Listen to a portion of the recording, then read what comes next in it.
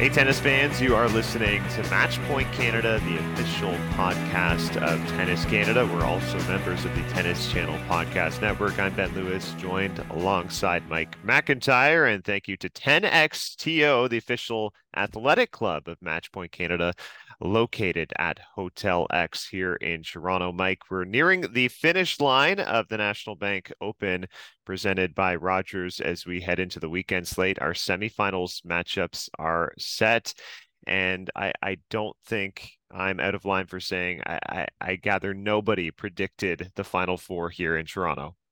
My goodness, if anyone predicted the Final Four here in their Tennis Canada bracket challenge or just, casually as they were discussing the tournament beforehand, they should be hired by the ATP Tour like stat because, while we're going to get into this, when we look at each of the four semifinalists, I mean, it makes sense given what we've seen from them this week. But that's the thing is that we don't necessarily see it week in and week out from all four of them. It's a nice mix of semifinalists, and I'm excited to look at it with you. But first of all, also to share that you've got a big guest that you spoke with, one of those four semifinalists in Alejandro Davidovich Fokina. Yeah, and quite an incredible run from the Spaniard here, reaching his first ever Masters 1000 semifinal on a hard court. He's done it on clay before, but a huge kind of breakthrough tournament. He's just been playing lights out tennis all week. It started early on, getting wins over JJ Wolf, beating Sasha Zverev 6-1, 6-2. Big time win over the world number 5, Casper Ruud.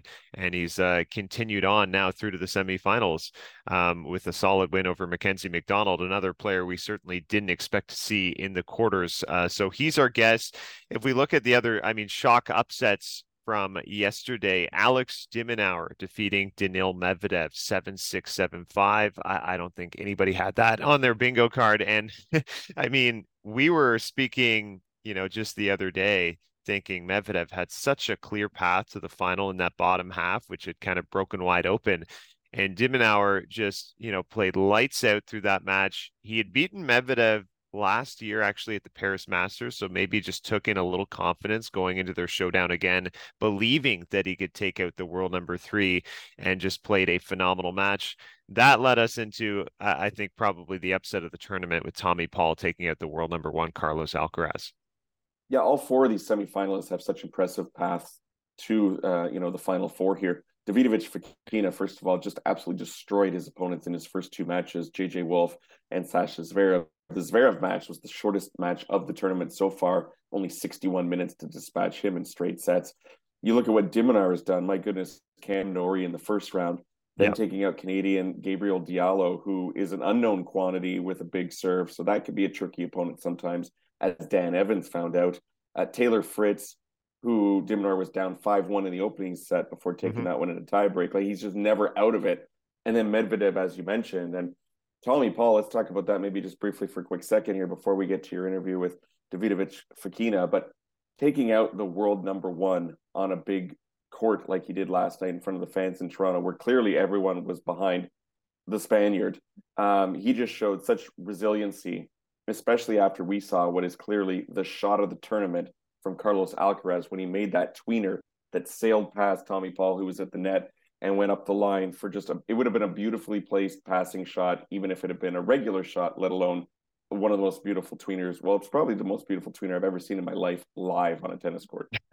It was absolutely incredible. And it was funny when it happened. It kind of felt like the turning point of the match. I mean, Tommy Paul had won the first set 6-3.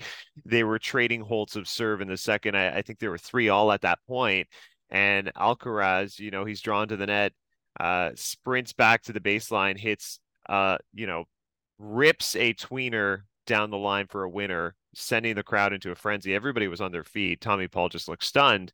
And suddenly Alcaraz is broken for 4-3. He has all the momentum. It started off a string of, I think, 8 consecutive points that he won. And it felt like after that shot, the match had completely shifted. And Paul obviously understandably looked a little flummoxed and shocked by the moment and maybe briefly rattled. And he'd been so poised to that point that you kind of felt like, okay, Alcaraz now suddenly has a handle on this match. So for Tommy Paul to reset so well in the third and play such solid tennis, I thought he was fantastic at net. He was hitting his forehand incredible. And he said to Arash Madani, on the on-court interview after, he thinks it's the best he's hit his forehand ever in his life.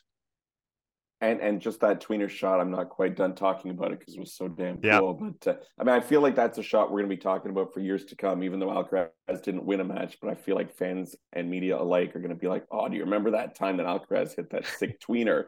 And even though he's not moving on, something that will stick. I mean, you did a bit of a fist pump on that one. The media was kind of into it too. Everybody, how could you not be into it as a Yeah. fan of the sport when you see stuff like that?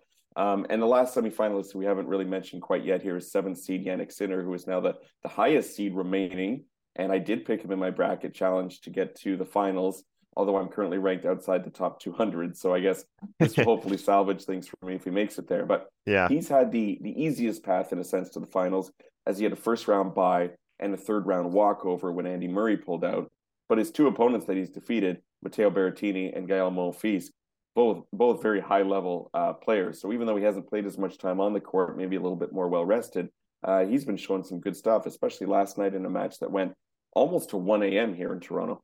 Yeah, look, Gael Monfils put up quite a fight, I think, in that quarterfinal to push that 3 sets. And I'll admittedly say I really haven't had much of a chance to watch Yannick Sinner this week. Same. He played on grandstand against Berrettini in an all-Italian matchup. I think I was over on court one when that was happening and didn't have a chance to get over there in time. And he dispatched Matteo in straight sets. Good win.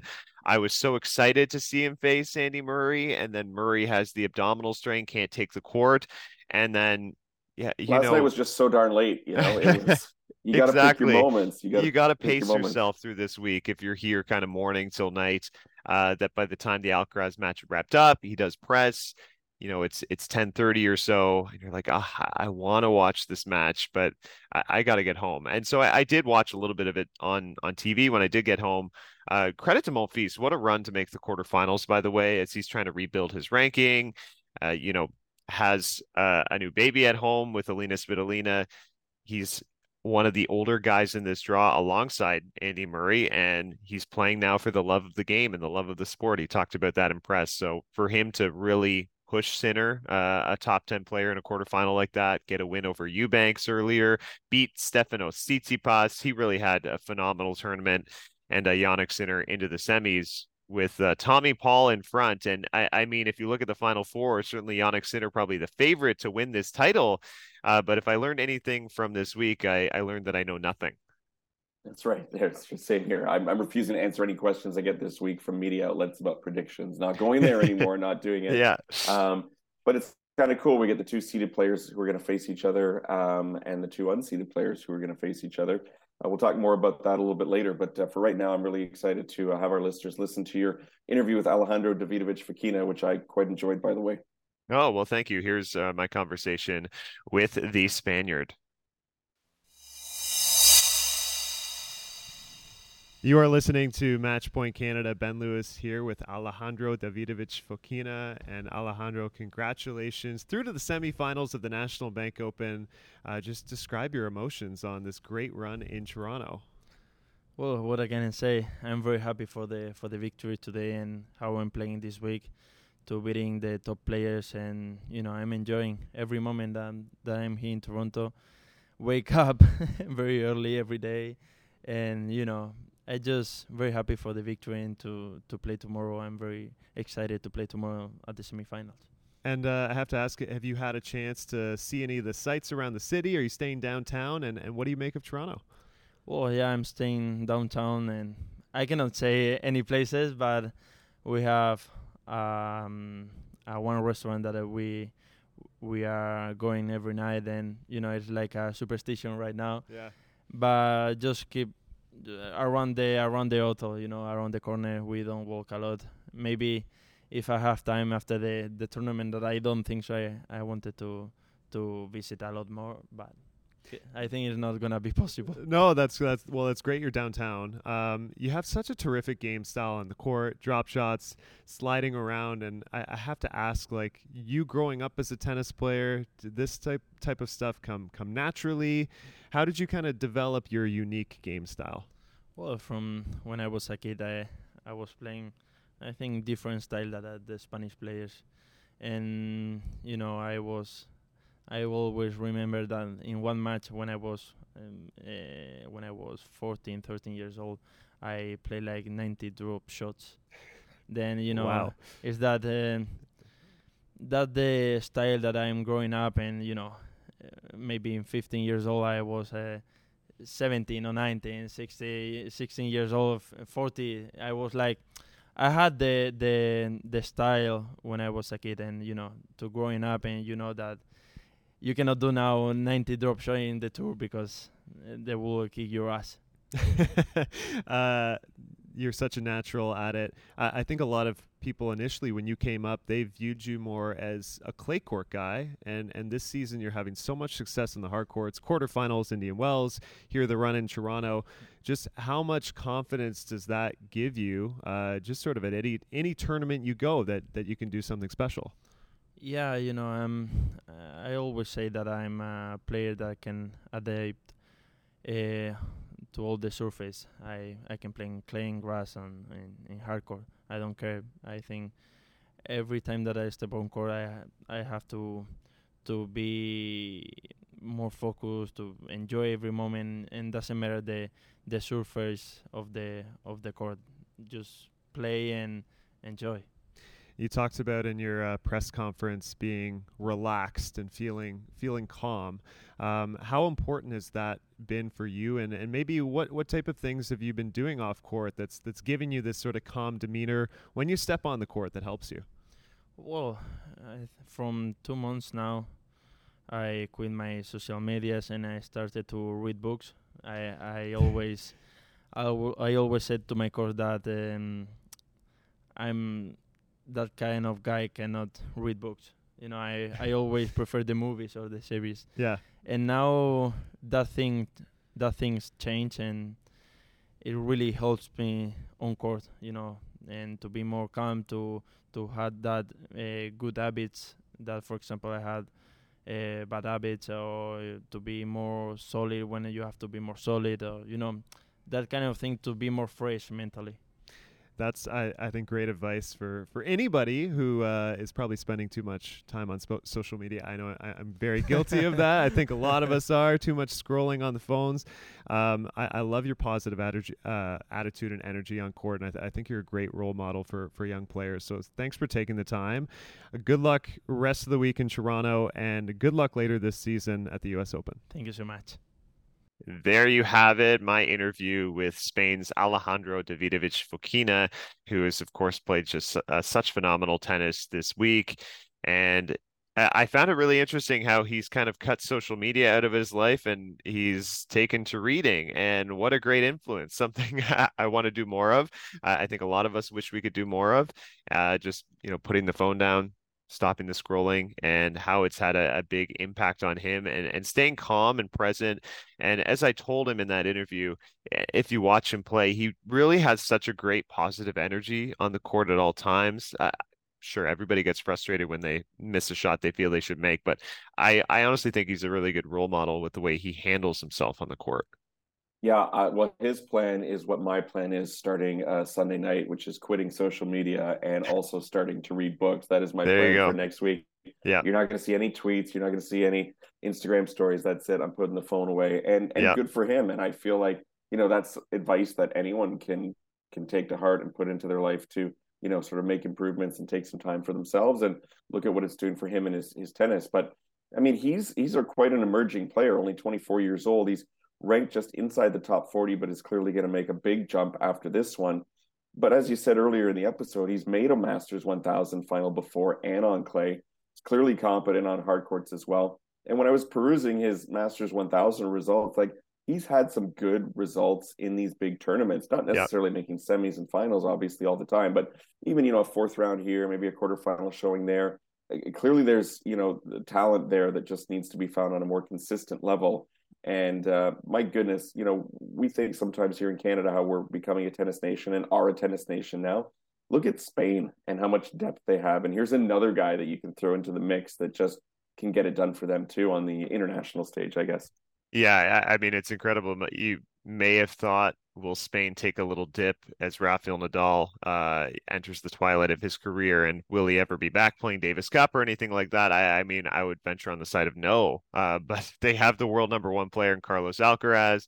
The way Davidovich Fokina is playing, and he's going to jump inside the top 25 with this result. He could go even higher, I think, if he makes the final, or, God forbid he wins the whole thing. It's certainly possible still. So he's on the rise. They still have those veterans and, Bautista Agut, guys like that who can still play. So Spain does have a lot of depth, which is great. And, Canada has a lot of depth too. It's a shame we don't have any in the Final Four, but we talked about how special Milos Raonic's run was, and we hope Felix can get back on track. Dennis can get healthy, hopefully, as the U.S. Open nears. I do want to talk about some of the press conferences that we had from the quarterfinals. Mike, you touched on Alex de Minaur, who's into his first ever Masters 1000 semifinal, and his foot speed. And I think that's been the talk from anybody who's watched him, how unbelievably fast this guy is around the court. I would say he's one of the fastest players on tour. And it was interesting to hear that he said it didn't come naturally. Yeah, I mean, to me, he's kind of like the modern day Michael Chang in a way. That's where my mind goes to the players I grew up watching in terms of how quick they covered the court. And so, yeah, I asked him about whether or not that foot speed and court coverage has always been a strength of his. Does that go back to when he was a kid or not? And, interestingly enough, I really enjoyed his answer. He said he had like clown feet when he was a kid and didn't always have the foot speed that he has today, that he really had to work on it and grow into his body.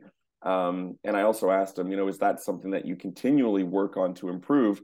Or is that something where, you realize, no, I've got that skill. It's always going to be there. And I work on the other parts of my game. But he said, no, very much. It's something that he still has to work on. And, it's one thing to say the cliche, like, oh, yeah, de Minaur has, he's really fast out there. But then when you see it live, it's next level, because not only is he getting to these balls, but he's doing something with them too. He can turn that, defense into offense.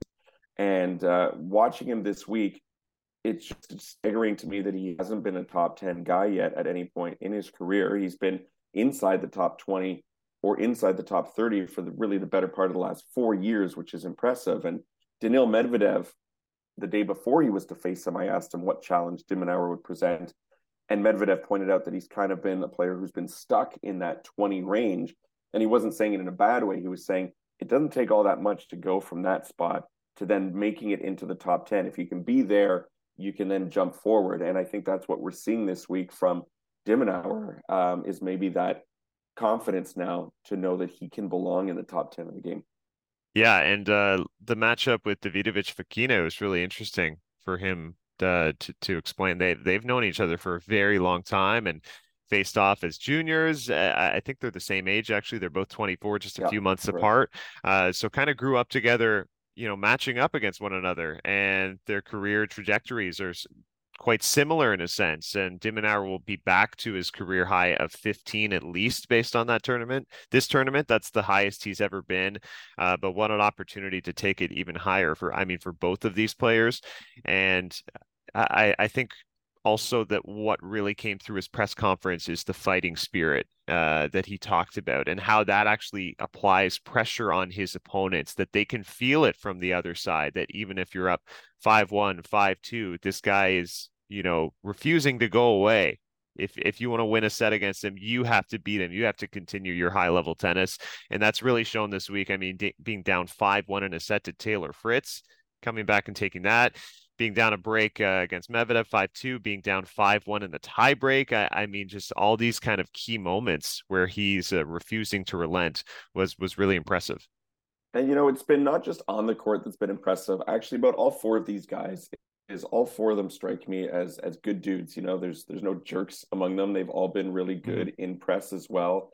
One guy got his handed to, obviously, who's no longer in the tournament, but Daniil Medvedev, I think, was the best in terms of his elaborate answers in press, really being thoughtful. And even de Minaur, small things like just making eye contact with the person who's asked the question, throughout my questions to him, making that eye contact, verbal, nonverbal cues as well, showing that he's interested in his answer to you. Like, those are the things that are helping to grow the game as listeners and fans and readers out there of the ATP Tour of Tennis. They want to hear, not just stockpile kind of cliched answers from these players. And I think we've got that from all of them. If you look at Tommy Paul, I would say of the four, probably the one I know the least of, actually, and so impressed with him as well. And it was interesting impressed when one of the media members asked a question about his net play and said, "Hey, you were 21 of 23 at the net tonight, apparently." And he had no idea that he had been doing that well. And so moments like that are pretty interesting when something is revealed to a player in a moment like that. And I also appreciated his honesty when he said that the momentum from that tweener from Alcaraz definitely impacted him when he went on to lose the next 6 points, that he was worried about it, that he was like, "Oh my goodness, like I could totally Yeah. turn the match here and hand it over to Alcaraz if I'm not careful." And we were all thinking it in the crowd as we watched it. It's interesting to know that the player was thinking the exact same thing. Yeah, exactly. I'm glad he acknowledged that. Just to touch on Medvedev and press, and I thought he was really terrific all week in the sense of like expansive, longer answers. You can really see he has such an analytical eye for the game and is really loves to discuss the details of tennis. And he talked about the tennis ball, and it wasn't in a way to take credit from de Minaur's victory because Medvedev said, "I have to adapt. This is the ball, and it's up to me to make the change." But he said he just struggled with the tennis balls, that he felt like they were going flatter sooner than expected, and he couldn't really penetrate through the court. And he was talking about some of the bigger hitters who he believes can do it. Alcaraz, he mentioned Casper Ruud. He said Davidovich Fokina actually has a really penetrative shot, which makes a difference. But Medvedev said he struggled with that aspect, and so he felt like he had to drop back into longer rallies, which he does like, but he just felt like he was hitting for the sake of hitting and not gaining any ground with his shots on de Minaur, and de Minaur was just rock solid. So I thought that was really interesting to go in such depth with that answer. I clipped it if you want to go onto our Instagram page, Matchpoint Canada. It was quite interesting. And just for Davidovich Fokina and press, he talked about a calm demeanor and how that's really helped him all week. And later, Yannick Sinner, in press, Darren Cahill came up, and you obviously got to watch them practice, and it's so interesting because they seem like polar opposite personalities. These two, Yannick Sinner is such a quiet, um, introverted figure, and Darren Cahill, like you can hear his voice from a mile away. It's such an interesting dynamic, but it works so well in practice. My goodness, the two of all the coach-player relationships rapport this week, and I've seen many of them in practice. Theirs right at the top in terms of how they're getting along with each other, interacting with each other, how Cahill's motivating him, how they're having fun in practice together. I think I said this on an earlier episode this week, but I can't remember now, that Cahill was doing, push-ups every time Sinner would hit one of Yeah. his serving targets. And that got the crowd engaged too. I mean, some of these practice sessions, people just walk by, they don't really pay attention. But when you see something like that happening, how can you not flock to the practice courts? And so I think Yannick Sinner made a lot of new fans this week in Toronto, and that dynamic with his coach was also, one of the main reasons for it. And just overall, these four semifinalists, as I'm thinking about it, I'm stoked for all of them. Like there's no part of me that's disappointed right now or lamenting the fact that we don't have maybe a Medvedev or an Alcaraz. I mean, yeah, those are the stars that you want to see, but this is how new stars emerge and get noticed. And Toronto often has surprising results, and there are many reasons for that. Maybe you could think up of a couple, but for one is, it's the first big hard court event, and so some players haven't even played on the surface, like Alcaraz. He played Wimbledon, and then I think I forgot, but he played the Hopman Cup too, but I think that was on clay. So, Yeah. Some of these players aren't climatized yet to the surface, and you're going to see some kind of quirky results like this.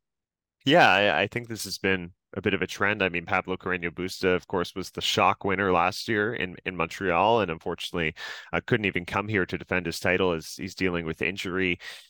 I think we saw a little bit of players who played over the previous week or two, maybe a little fatigue and not getting in the right number of reps coming to Toronto. And now with the field being so deep and strong, like you're not getting an easy match to kind of ease your way into the tournament. You look at Stefano Tsitsipas, he wins a title in Los Cabos last week, and you could tell when he came to Toronto and he's facing Gael Monfils, he's just not feeling the ball. And I mean, if you're not feeling the ball, you're not in rhythm, and you're facing Monfils, who's playing lights out tennis, like you're going to make an early exit. So I think those aspects all play into some surprising results. who is just more comfortable and in rhythm and getting here earlier. We saw with Dan Evans as well, like wins the City Open last week, and our Canadian Gabriel Diallo takes him out. And Evans was just noticeably tired from logging so much tennis the week before. So you have to pace yourself with such a long season in the tennis calendar. I don't feel like I've heard as much about tennis balls as I have this past week and a year in Toronto in terms of it coming up in press or even hearing it off court. Like there were a couple players early in the week, and I forget who they were right now. Might have been Zverev and someone else who were chatting, and they were saying like it's going to be different tennis balls in Toronto, in Cincinnati, and the Yeah. U.S. Open, and they just couldn't believe that they couldn't find a consistent ball to use. So that's an interesting point as well. And maybe we should transition just real quickly to mention Cincinnati, which is coming up next. And if you haven't done your Tennis Canada Bracket Challenge, it's open now with the draw there. And hopefully we fare better than we have here in Toronto. But let's take a quick look at the draw. There's only one Canadian in the draw, Denis Shapovalov, still dealing with that knee injury. Milos Raonic also not in that draw, even though he did tell us a week ago on the podcast that he was planning to play it. He did mention to me, and I can share it now, that his shoulder was bothering him a little bit towards the end of the National Bank Open. Unsurprising given, 3 matches in a row, especially that one against TFO where he was out there serving 37 aces. It's going to take a toll on your shoulder. But oddly enough, I just got a message from Milos right now saying that he's going to be good for the Open. So any of his fans who are curious about, how big a thing this is, not a huge thing. I think just precautionary, and he's going to be ready to rock for New York. Well, that's perfect. And yeah, if he needs to take the extra week, make sure the shoulder is in absolute utmost condition for Flushing Meadows. I think he's going to be a very dangerous player in the first couple of rounds of that tournament. As you mentioned, yeah, Felix Auger-Aliassime, our only Canadian in the Cincinnati draw. Novak Djokovic is going to come back there for his first tournament ahead of the U.S. Open. Understandable, he wants at least one tournament before going into the final slam of the season. For Felix, just no easy draws right now. We know this happens. Matteo Berrettini in his first round match, and Felix looks so solemn and pressed after losing to Max Purcell at the front end of this week. He knows he's just in a rough, brutal slump. It's been a tough season. And look, things don't get easy on this ATP. No other player is kind of letting you off the hook here and letting you find your game. And Matteo Berrettini is someone who's been working back up, a former Wimbledon finalist, trying to find his game. He played pretty well, I thought, in Toronto this past week, winning his first round, but before exiting to Sinner. And they've had quite a rivalry in the past, always tight matches. And this is why it's so difficult, because in a Masters 1000 event from the get-go, you're going to be facing a tough player. I mean, Berrettini could very well be a seeded player. He's got the talent to be, right. So Felix is having a difficult, a challenging start. And one of these two players is going to leave that match feeling good about themselves and feeling like they're making progress and moving forward. And one of them is obviously not. And hopefully that's not Felix. But it's been a very difficult go, losing 7 of his last 8 matches now. I don't know if that's the worst slump of his professional career, but it feels like it probably must be. And it's not going to get any easier for him as the season goes on. As soon as October rolls around and he's got those 3 tournaments that he's going to have to defend, he's going to be feeling that pressure big time. So fingers crossed that something can turn around for Felix, and sometimes that's all it takes, is that one victory to get you feeling better about yourself again and moving forward. Yeah, 100%. And I know he's already in Cincinnati getting in training sessions, so we'll see. We'll probably have one more podcast to wrap up Our the week tournament after wrap-up. our Sunday final. Mike, anything left you want to see or accomplish out of the tournament this week? There are a couple of things. I mean, on a selfish level, there's a couple of food kiosks I haven't visited yet that I want to check out. So we'll see if I can hit that up. But I want to, fun things around the court. What do I want to do? I want to hit up the hardest serve booth, and I'm going to do that this morning. I'm going to hit the tournament site this morning, like early when no one else is around, so no one else can laugh at me or make fun of me. And I'm going to hide my credentials and just try and serve, a couple. So if you see me today and I'm kind of holding or if I have an ice pack on, you'll know why that is. But that's one thing for me that I want to do. And I want to sign the positive court pledge that we signed last year too, which is a Tennis Canada initiative, focusing on the mental health aspect of the players and the game and acknowledging the importance of that. And so I'm going to throw my autograph on there as well today. Beautiful. I definitely want to sign the positive court pledge as well. I find for me throughout the week, I get so caught up in all the things that we're doing that I forget to take a bunch of photos or get in a bunch of photos. So I'm gonna try, I think, over the weekend, to get photos at all the different sites. The large trophy sort of setup, the NBO 23 sign behind the draw. I'm gonna try and get that done before we wrap up, so I have a little collage to maybe post as we wrap up the week. And we should try and get a picture with the trophy, the actual trophy, maybe Yes, following we the should. press conference after that final on Sunday. That final on Yep. Sunday, by the way, is going to be 4 p.m. The singles final, 4 p.m. Eastern time. And yeah, we'll have our ending Match Point Canada episode shortly thereafter. There you go. Well, guys, thank you so much for listening. Thanks to 10XTO, the official athletic club of Matchpoint Canada. It's located at Hotel X in Toronto. Guys, we will talk to you next time.